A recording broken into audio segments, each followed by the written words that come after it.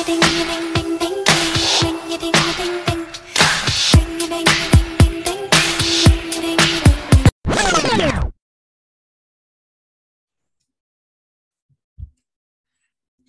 is for my people who just lost somebody. Your best friend, your baby, your bum. I don't know the lyrics to this. It's just me today. Hi everyone, welcome to Crisis Twink. I'm your host, Drew Haskins, and we're doing things a little differently today because I'm by myself. In the words of American Poet Laureate Jason Derulo, I'm riding solo for this little mini episode. Truly unprecedented, peek behind the curtain. It's like such a trope and what I will generously refer to as contemporary podcasting, to like give people a little peek behind the curtain to see how the sausage is made, like how the pot is made. But functionally, what's happening is I'm not going to be in my home residence for like a week because of Thanksgiving. Ever heard of it? And I do want to do content because I'm a narcissist, but like scheduling this week, obviously, with a guest is going to be so difficult. And so I'm just avoiding it entirely. So what you're going to get, what you're listening to right now is just a little mini episode talking specifically about one of my big white whales of the podcast, which is, of course, the Cabby games.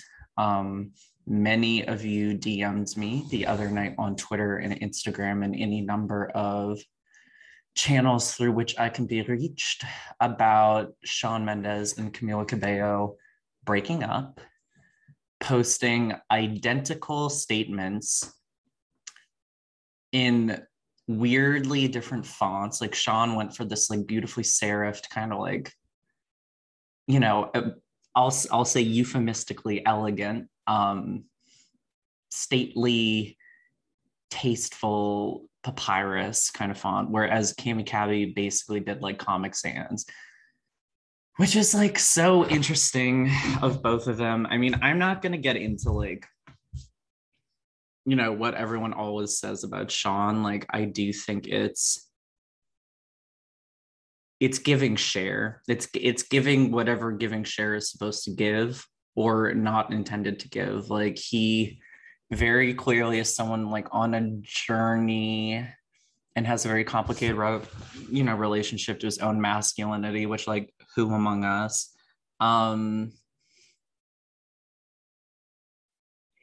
I've never found him especially compelling or even like honestly that like hot. Like, I do think he is like an attractive person.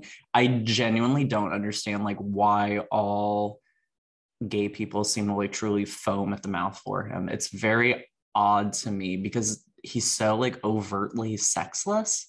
Like, I don't think we're in a very like great age of like quote unquote sexy male pop stars in general, except for Lil Nas X. Because like who else is even there? Like Ed Sheeran is not.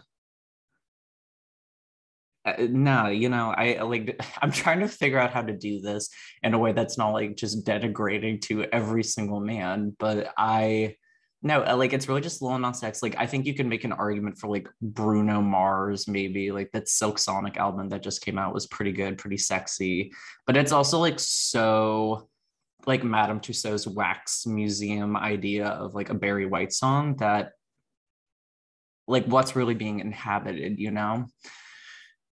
Is this funny or interesting? Maybe not. But am I ever funny or interesting? Maybe not. Back to the matter at hand, though. The Cabby games are, I guess, on a temporary hiatus because of this news. As the commissioner of the games, I am, you know, not shocked or saddened by this because like this relationship allegedly really had like contract vibes right from the start. And it's been, I think, 3 years now, which is pretty long for contract-based relationships. So I don't know, maybe it just expired. I mean, the press around those two has been like pretty bad for most of the past year. So, you know, Not shocked. This is like good press technically for both of them because they were, whether you like it or not, one of music's most famous couples. So this isn't like they're gonna get like a few more months out of this. Like Shawn Mendes is gonna start dating someone. Cammy Cabby, maybe not. This might be the death note for Cammy Cabby, honestly. I do need to clarify my stance on her. Just because I'm the commissioner of the Cammy Cabby Games does not mean that I necessarily stand Cammy Cabby. I do think her music is a lot better than people give her credit for, and she does have some legitimate bops. Do I also think she is like a nightmare person with a terrible voice? Absolutely. The stuff she said about Normani and like the racial chat rooms, absolutely unforgivable. And I think it's very weird that we have let someone with as paper mache beef jerky of a vocal tone as she has get as famous as she has. Like she has two number one hits, and one of which was with Shawn Mendes, the execrable Senorita, which really only has like worthwhile merit because it is a Charlie XCX co-write and she gets so much money from that song, and I hope that gets to fund her creative projects. By the way, did y'all see that Charlie XCX is going on SNL in a few weeks with musical guest? Oh wait, no, I'm sorry, host Paul Rudd. I'm obsessed. I do like Paul Rudd. I know it's like, not to say this, a chuggy to hate on Paul Rudd, but like, or like Paul Rudd, whatever. He's fine. He's hot. It is crazy. He looks that good at 50. Like it's J Lo, Halle Berry, Gwen Stefani levels of like good work. Um, but yeah, happy for Charlie that she's getting like such a mainstream platform. Like her new era has been tremendous, and I realize that I stan, and it's hard to like keep it objective, but like I do think the new songs are very, very good, and I'm excited for Crash when it comes out in March.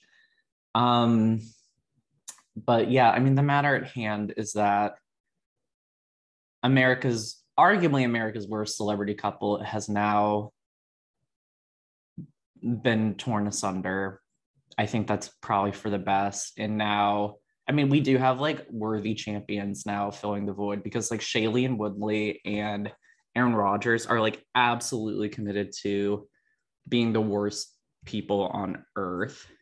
Um, Friend of the pod, Michael Eichner, sent me a really crazy, I'm sorry, friend of the pod, John Boone, he's going to kill me for saying that, sent this really wild quote that Shailene gave the other day that I'm pulling up right now. I'm fine with saying the normal F and C words, but famous and celebrity are off limits. The normal F and C word, she is fine with you saying fuck and cunt, but not famous and celebrity. I think that is so interesting to put out there. Like I really thought she was this like hippy dippy earth mama, like clay eater weirdo, and she's really shown her whole ass over the past 2 weeks between like the Aaron Rodgers anti-vax stuff and then like her weird like eat the poor kind of posturing since then. Like yeah, I mean that was always kind of a house of cards. Like I've never really understood why she's as famous as she is, but yeah, everything's getting revealed. And like John Mulaney and Olivia Munn still exist too, but that's like a little bit more tenuous. So I don't know. One thing I will not stand for is like Kim Kardashian and Pete Davidson slander on this timeline.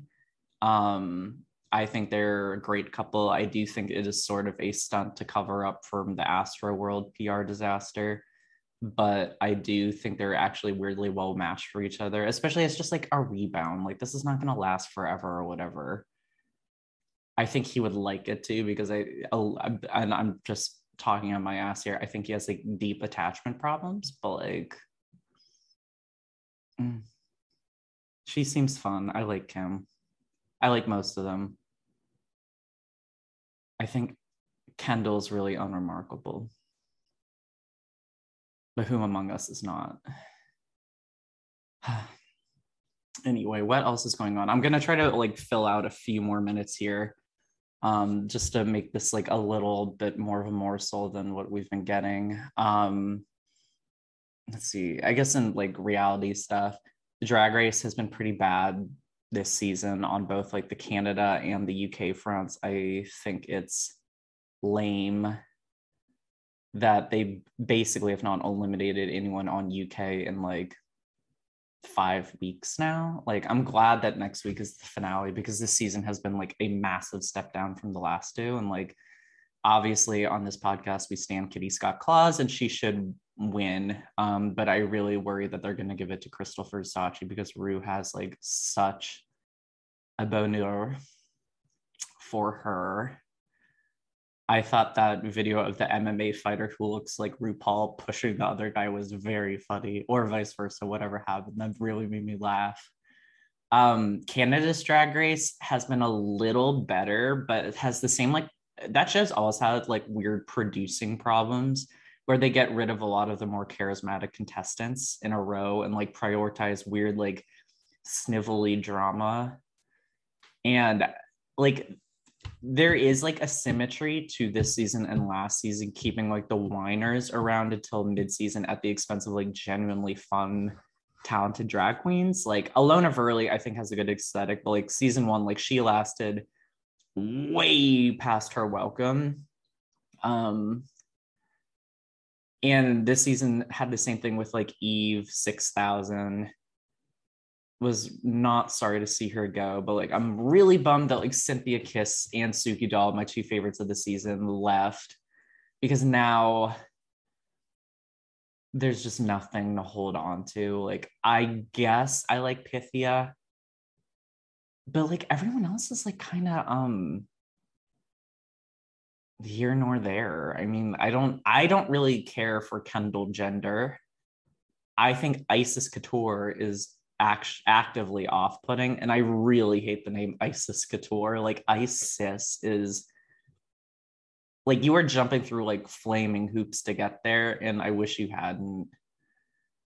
I could never do drag. I'd be so bad at it. So take all of what I'm saying with a grain of salt. But I am like an experienced veteran of consuming reality TV, and I do know what like makes good TV.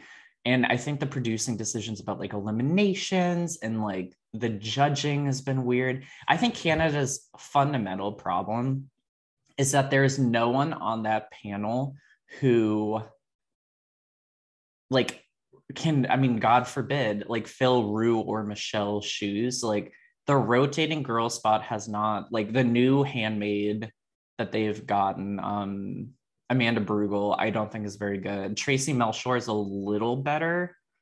And like Brooklyn is an excellent drag queen. Like, you can't say she's not an excellent drag queen. Like, the looks have been incredible all season. Like, she's a great performer and she has a command of her craft. What she is not is a polished host. She doesn't have, like, you need like extreme charisma to be able to do a show like Drag Race, and I don't think she has it. Like, I'm sure she's really nice. Like, it just, the writing is there like for her puns and stuff, but like the delivery's not.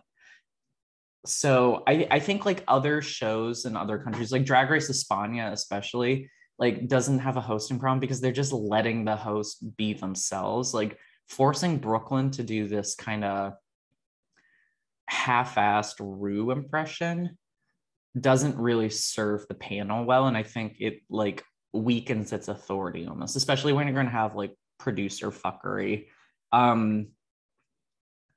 On the other hand, though, I love Brad Goreski, actually, which is so crazy because week one, I remember texting someone, Brad Goreski is so low rent. I think he's absolutely delightful on this show. Like, really loves drag, you can tell, gives constructive critiques. Like, definitely, like, he, Carson, and the hilarious Ross Matthews could all, like, I think like they should all like rotate on the US one, honestly, because I'm really enjoying Brad. But yeah, overall, not super impressed with either. I'm excited for season 14 just because, like, I'm not going to say it here, but you can go on Reddit and look at like the cast list for this season, and these queens just look fantastic. So I'm very excited for that. What else? Housewives continues to be very good. Salt Lake City this week was absolutely electrifying. Like, I was really worried that Andy saying it was like one of the 5 best episodes he'd ever seen would really overhype it, but honestly, it gave me everything I needed. Meredith Marks had a greatest of all time episode. Her and the bubble bath was just tremendous behavior. Like, I really do love her. I did last season too, but like, she's really come to play in the way that you really need like a sophomore housewife to do. Lisa Bar Legend, obviously, so funny this episode too. Her calling 6 lawyers at once and being like, "Can you believe I'm shaking, you guys?" It was like, I could have watched a whole hour of just that. I hope she has 25 lawyers.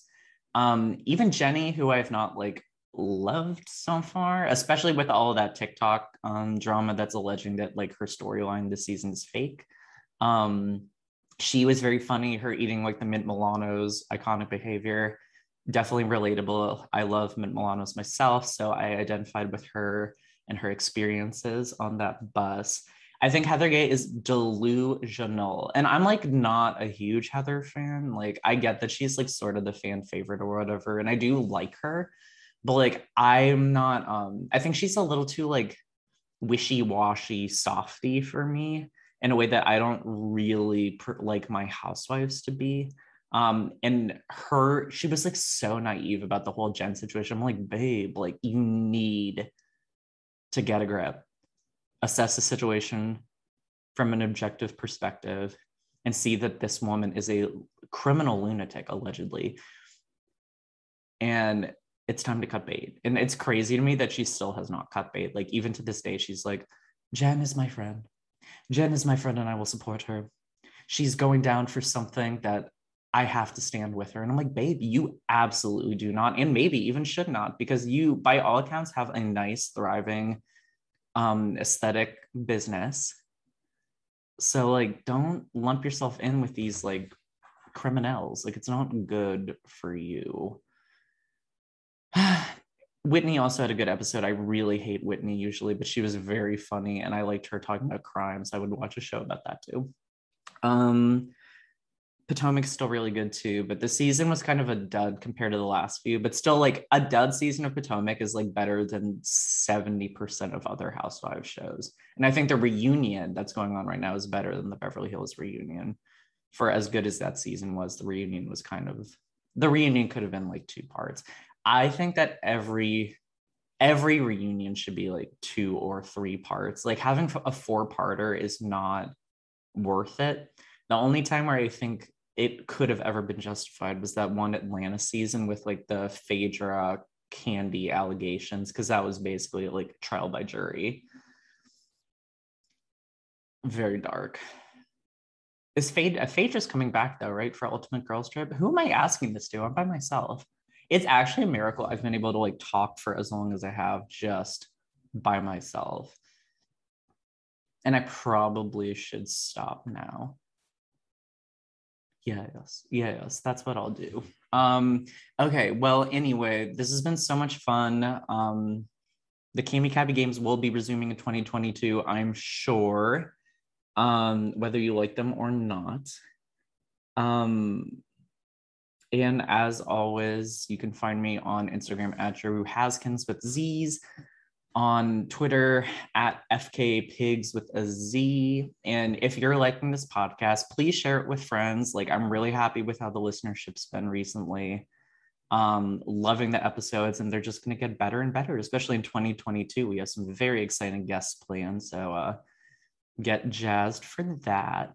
And make sure to rate and review on Apple Podcasts or wherever you get your podcasts, because that helps me get more listeners, and then I can devote more time and energy and money onto this and like make this a very good experience for all involved, not least of which myself. So Havana Unana. I can't do that. It's too low. Okay, bye.